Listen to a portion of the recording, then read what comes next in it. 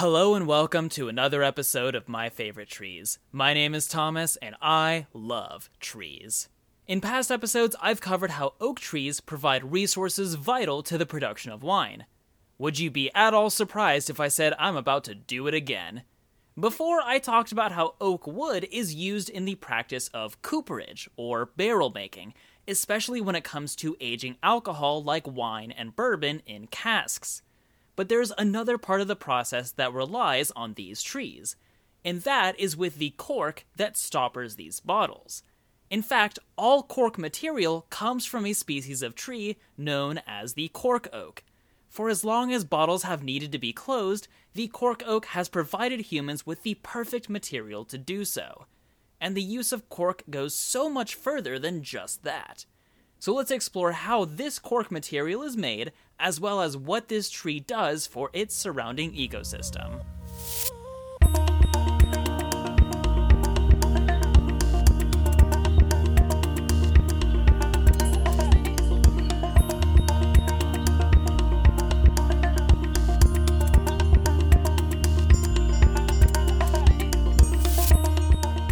I've talked about oaks before, but I'm not going to make you go listen to those other episodes to understand this one.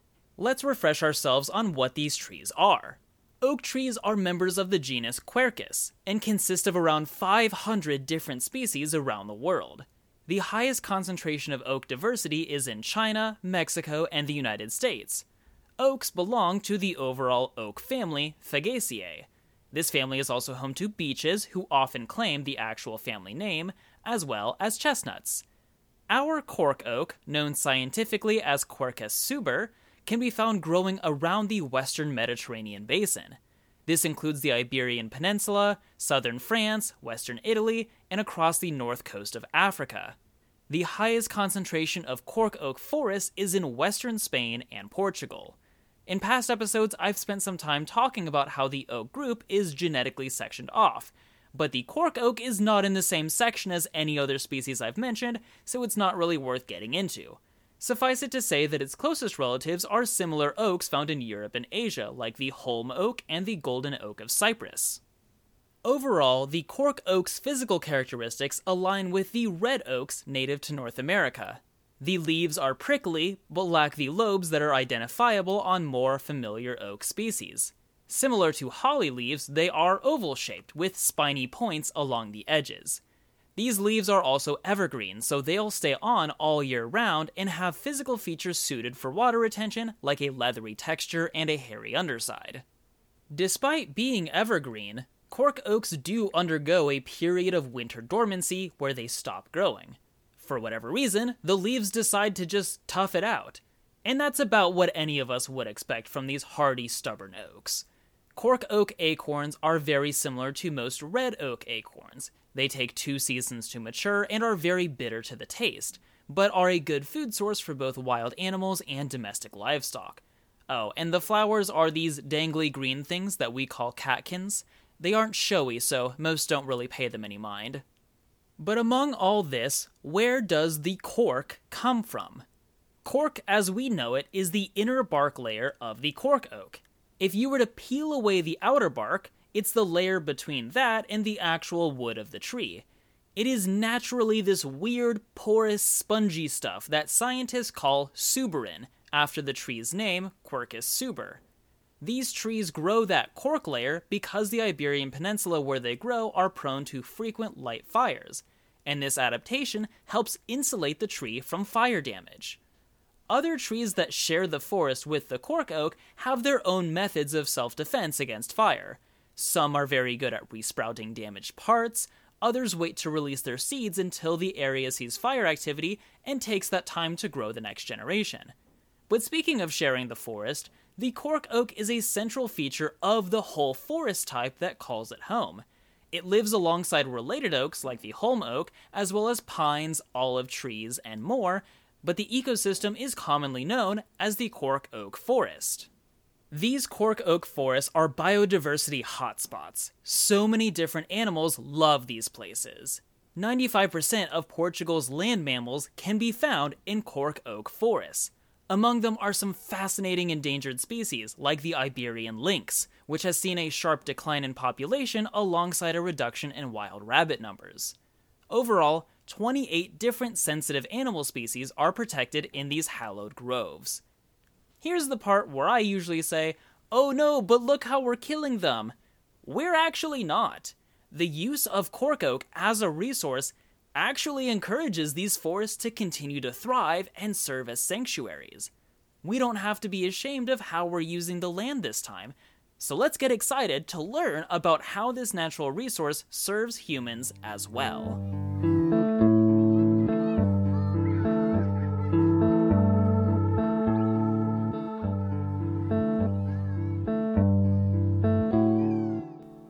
The cork material harvested from this oak tree has been used by humans for thousands of years. The oldest evidence we have of its use is of fishing tackle, likely due to its ability to float on water, way back in 3000 BCE. Despite being a tree growing pretty far west compared to early civilizations, it made its way around the known world, seeing use in far-off lands like Egypt, Persia, Babylon, and even China. This latter civilization does have its own cork oak species, though. Usually when I mention trees in the early world, it's because they produced food. This is a fun change of pace to see a tree being useful for something other than food or wood. And its uses were truly abundant. Ancient Rome was known to use cork as roofing material, as well as padding on the soles of shoes. By this time, it was also used as a stopper for casks and bottles, but that wasn't always its primary use. Great thinkers of the time made extensive reference to the cork oak's wonderful properties. The Greek father of botany, Theophrastus, marveled about how it's the only tree that can so easily regrow its bark. I'll get into how that works a little bit later, but yeah, that's how cork is such an accessible resource. And the Roman philosopher Pliny the Elder was in such awe of the cork material that he considered the tree to be a holy blessing. What is it about cork that makes it such a good material? For starters, cork is incredibly elastic. It can be compressed to half its size without losing its flexibility. This is part of what makes it so useful as a stopper, as it can be squeezed into those narrow bottle and cask openings and create an incredibly tight seal. Cork is also incredibly lightweight. The weight of a material is a vital piece of information when it comes to how easily it can be used and transported or traded. Cork is also a terrific insulator for temperature and sound, as well as both liquids and gases. It keeps liquid in and harmful gases out, but also serves as noise-canceling material in the modern day.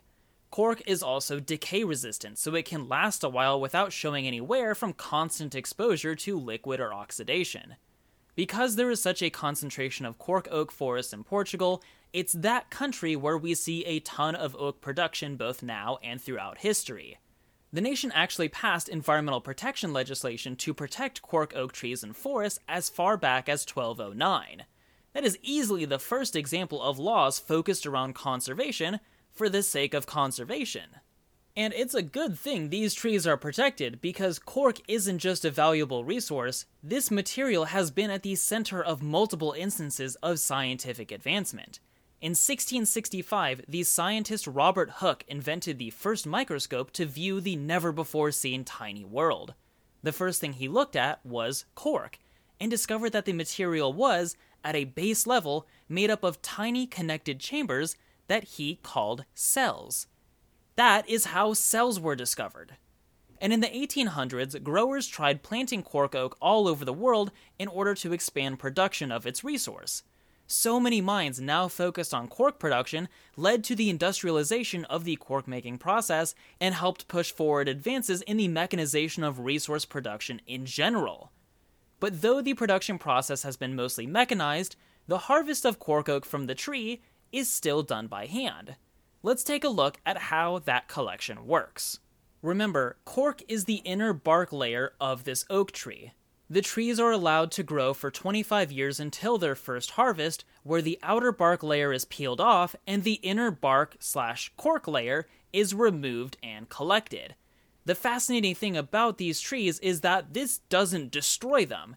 They easily grow their bark right back, meaning a single tree can be harvested over and over again. From the age of 25, the bark can be harvested and then regrow itself at least a dozen times, and the tree itself can live to be 200 years old. The oldest cork oak tree is known as the Whistler tree and lives in southern Portugal. It's almost 240 years old and has been harvested a whopping 20 times. You might think that an older tree might produce less and less, but in 1991, this tree was harvested for a total haul of 1,200 kilograms or over 2,600 pounds of cork. That's more cork in one harvest than most trees produce in their entire life. What's interesting is that each time the cork is harvested, it regrows back slightly different.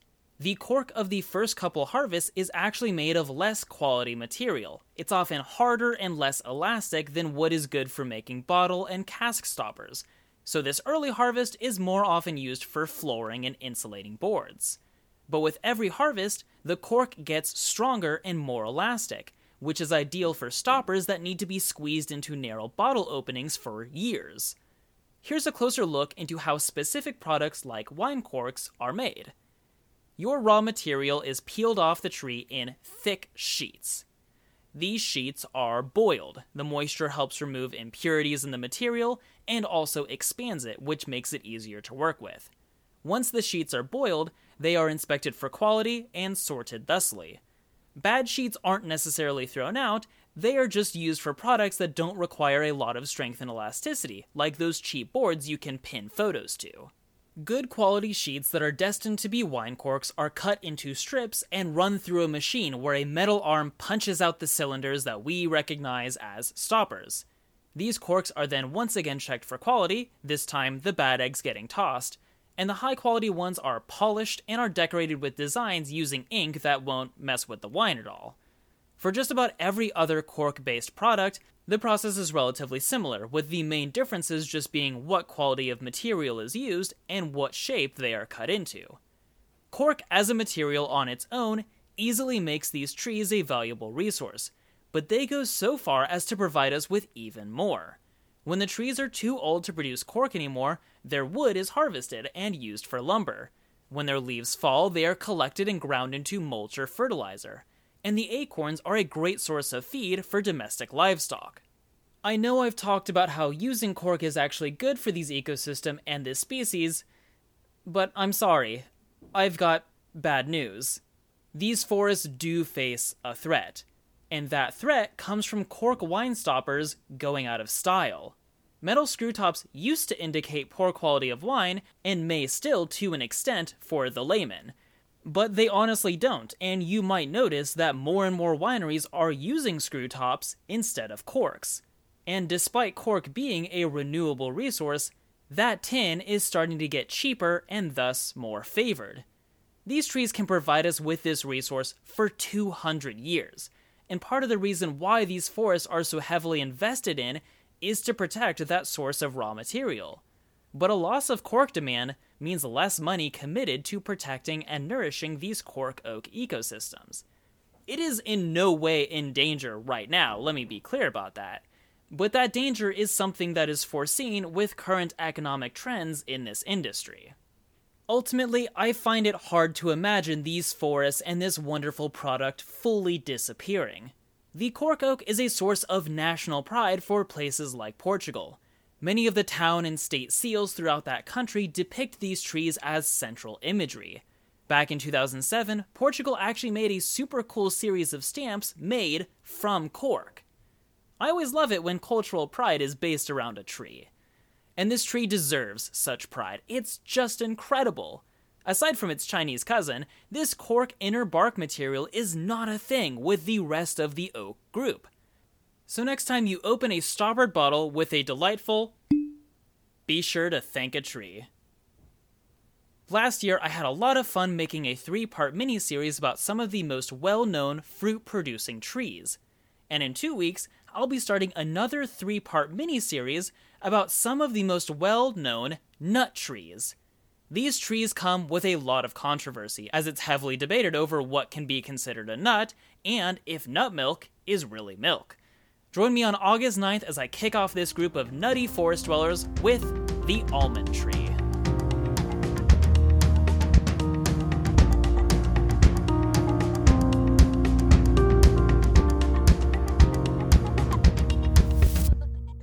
I want to thank all of you for listening to this podcast. If you have the time, leave a rating on Apple Podcasts or Spotify to help us grow. The music is by Academy Garden. You can find more of their awesome stuff at academygarden.bandcamp.com. My cover art is by @BoomerangBrit on Instagram. My script editor and social media manager is the wonderful Lori Hilburn. Find me on Twitter and Facebook @MyFavoriteTrees or on Instagram @TreePodcast. And if you'd like to thank me back, you can do so by donating to your favorite sustainable organization, some of which are listed on my website, mftpodcast.com. Now, go find a tree that you love and give it a hug.